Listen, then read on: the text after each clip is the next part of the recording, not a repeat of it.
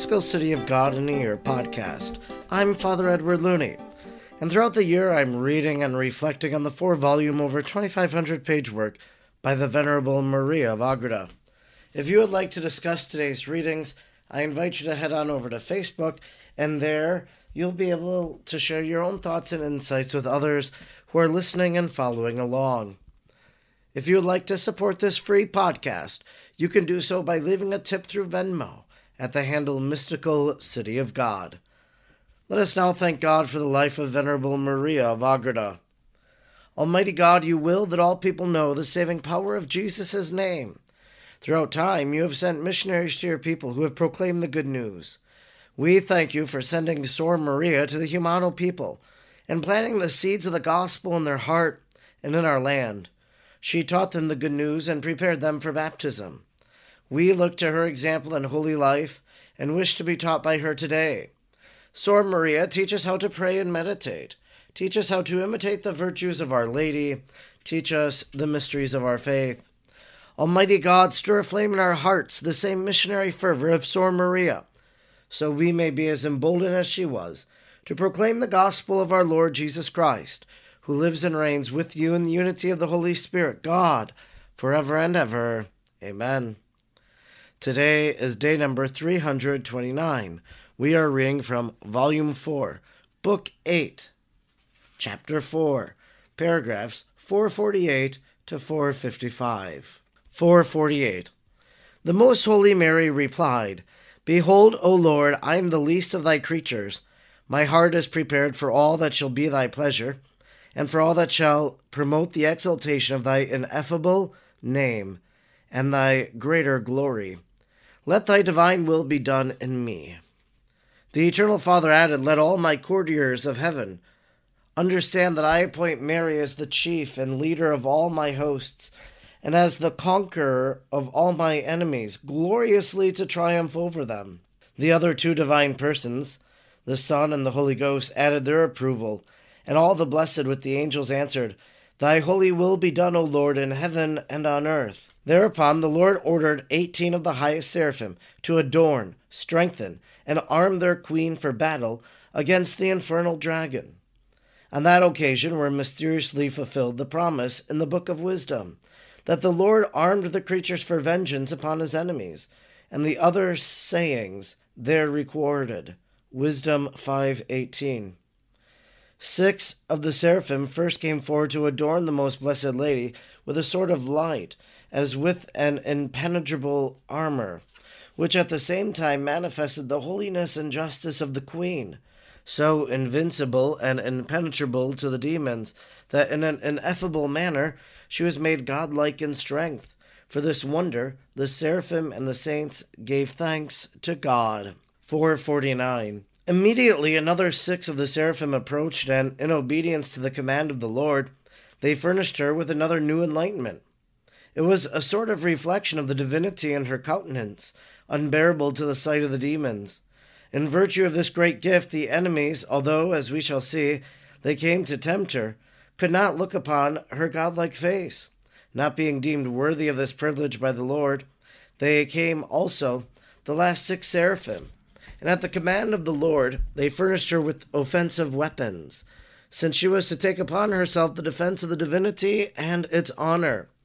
In pursuance of their divine commission, the angels added to all the faculties of the great lady new qualities of divine virtue, corresponding to the gifts with which the Most High had endowed her. In virtue of this privilege, the great mistress received the power to impede, restrain, and counteract at her will the most sacred schemes and attempts of all the demons, so that all of them became subject to the will and mandate of the Most Holy Mary, without liberty to hinder her decrees. And of this power she availed herself frequently, in favor of the faithful and of her clients. All these special powers, and whatever they implied, the 3 divine persons confirmed each one separately, conferring upon her gifts corresponding to the divine attributes, and bidding her return to the church, and by them triumph over the enemies of the Lord. 450. In parting, the 3 divine persons gave their blessing to the Most Blessed Mary, and she adored them in deepest reverence.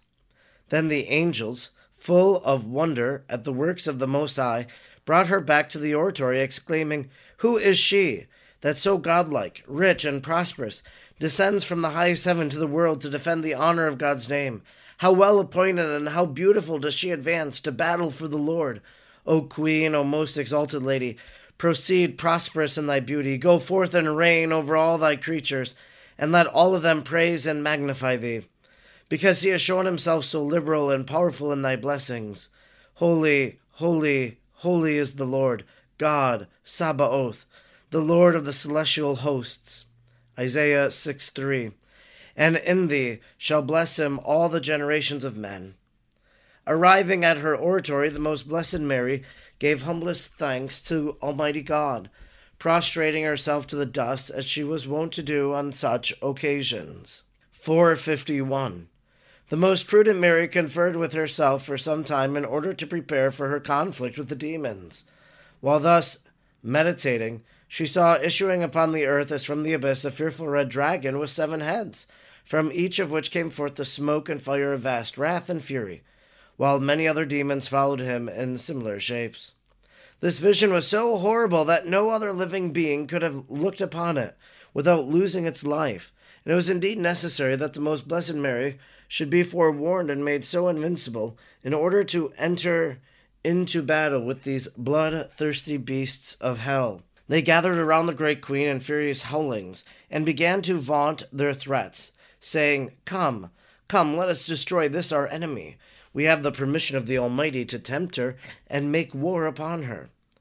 This time we shall make an end of her.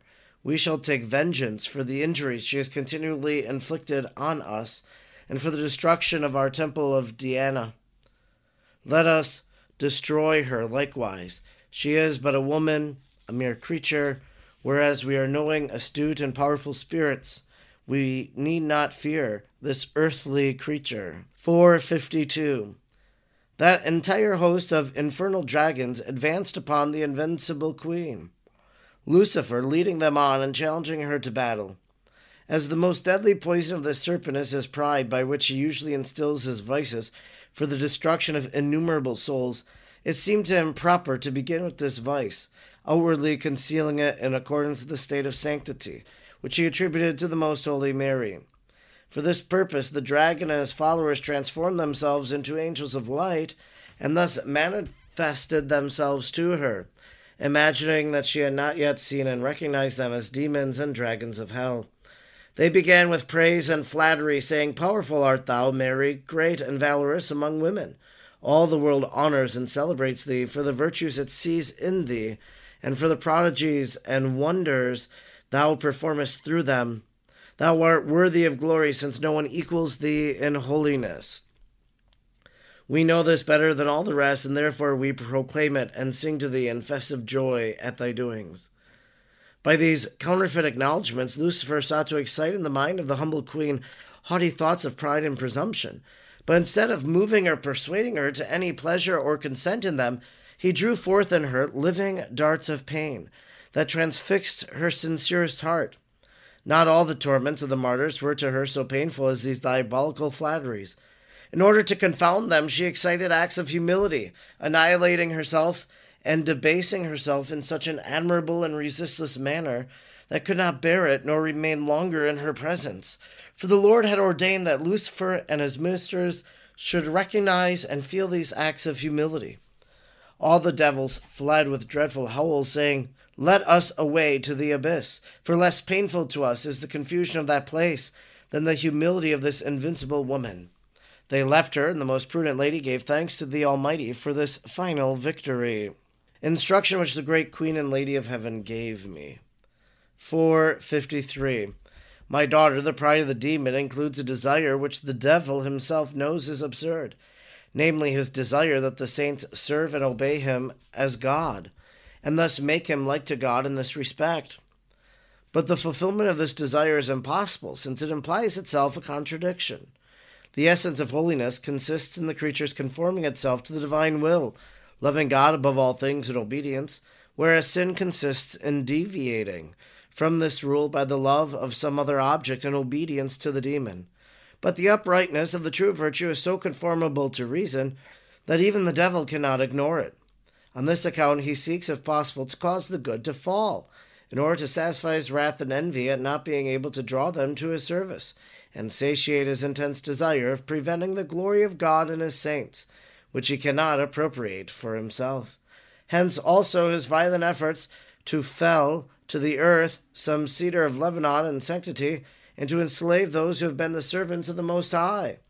With this in view, he exerts all his ingenuity and care, and often he seeks to induce his devotees to practice some of the moral virtues, even if only in appearance, as is done by hypocrites, and we have seen in the virgins of Diana. He hopes thereby to have his share in what God loves and desires, and to sully and pervert what the Lord wishes to use as a channel for his purity. 454.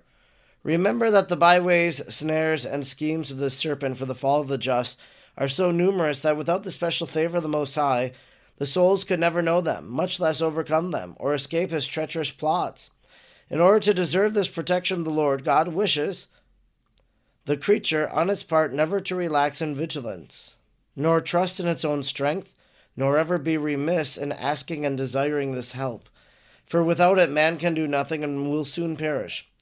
What especially draws down the divine clemency is fervor of the heart and promptness in divine worship, and above all, persevering obedience and humility, which gives stability and fortitude against the assaults of the enemy. I wish to impress upon thy mind, not for thy discouragement, but for thy advice and warning, that the works of the just to which the serpent does not impart some of its poison are very rare. For usually he tries with utmost subtlety to excite some terrestrial passions or inclination, by which he secretly deflects or perverts the intentions, preventing man from acting purely for God and for the legitimate ends of the true virtue. Since the cockle of some foreign affection, either in part of the whole, is thus sown with the wheat, it is difficult to detect unless some strip themselves of all earthly inclinations and examine their works in the divine light. 455. Thou art well warned, my daughter, against this peril and against the ceaseless efforts of the demons, which are more violent against thee than other souls.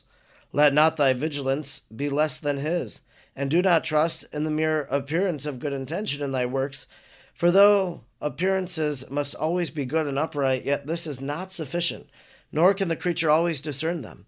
The demon often deceives the soul under the cloak of a good intention, proposing some apparently or remotely good end in order to lead them into proximate danger. And thus it happens that, enmeshed in this danger, the men never attain the good which drew them into action. At other times he prevents the soul under cloak of this good intention from examining into circumstance, which vitiate the act of imprudence in the performance. Then again, under the outwardly good intention are often hidden the earthly passions and inclinations, which dominate the heart. Hence, amid so many dangers, thou canst find safety only in scrutinizing thy actions, by the light which the Lord infuses into the superior part of thy soul. By it thou wilt know how to distinguish the good from the evil, the truth from the falsehood, the bitter from the sweet, passions from right reason. Jeremiah 15:19.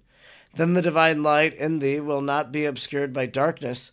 The eye will be single and will purify the body of thy actions. Matthew 6:22. And thou wilt be entirely and in all things pleasing to thy Lord and to me. This concludes our reading today for day number 329.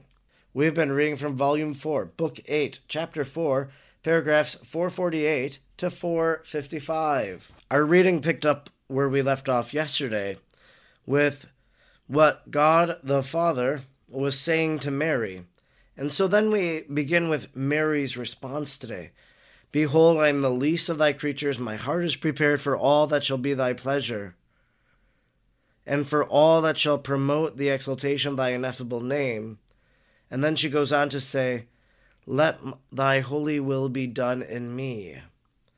And then the Trinity, the Father, the Son, and the Holy Spirit. Thy holy will be done, O Lord, in heaven and on earth. And so the Son and the Holy Spirit respond to God the Father with that, to allow God's will to be done, to allow it to reign in the hearts of all people, as it reigned in the heart of the Blessed Virgin Mary. I think, too, one of the things our reading always brings out is the prayerfulness of Our Lady, her being at her oratory, her prostrating herself to give thanks to Almighty God. And that interior life of the Blessed Mother, then, is one that should, I hope, inspire us in the interiority of our life as well. And then we saw in our reading how the evil one, how the devil was really trying to praise the Blessed Mother, but it was a false praise of Our Lady. He was trying to induce her to pride. He was trying to tempt her. But because of what God has done for her, she's able to really resist. It's like a bullet hitting a bulletproof jacket and then not doing anything. She's protected by Almighty God. Well, we want to praise Our Lady in a very worthy manner. We want to tell her how great she is, because truly she is great for what God has done in her. In the instruction that Our Lady gave, she says, "In order to deserve this protection of the Lord God, He wishes the creature on its part never to relax in vigilance, nor trust in its own strength, nor ever be remiss in asking and desiring help. Without it, man can do nothing and will soon perish." There's a point in our life where we have to admit, I need God. I need His help. I must not fear to call upon Him. Be resolute. Turn to the Lord, and He will be near to you. I'm Father Edward Looney, and throughout the year I'm reading and reflecting on the 4 volumes of the Mystical City of God. I'm grateful you joined me today, and I hope you'll join me again tomorrow. Until then, may God bless you, and Mary pray for you.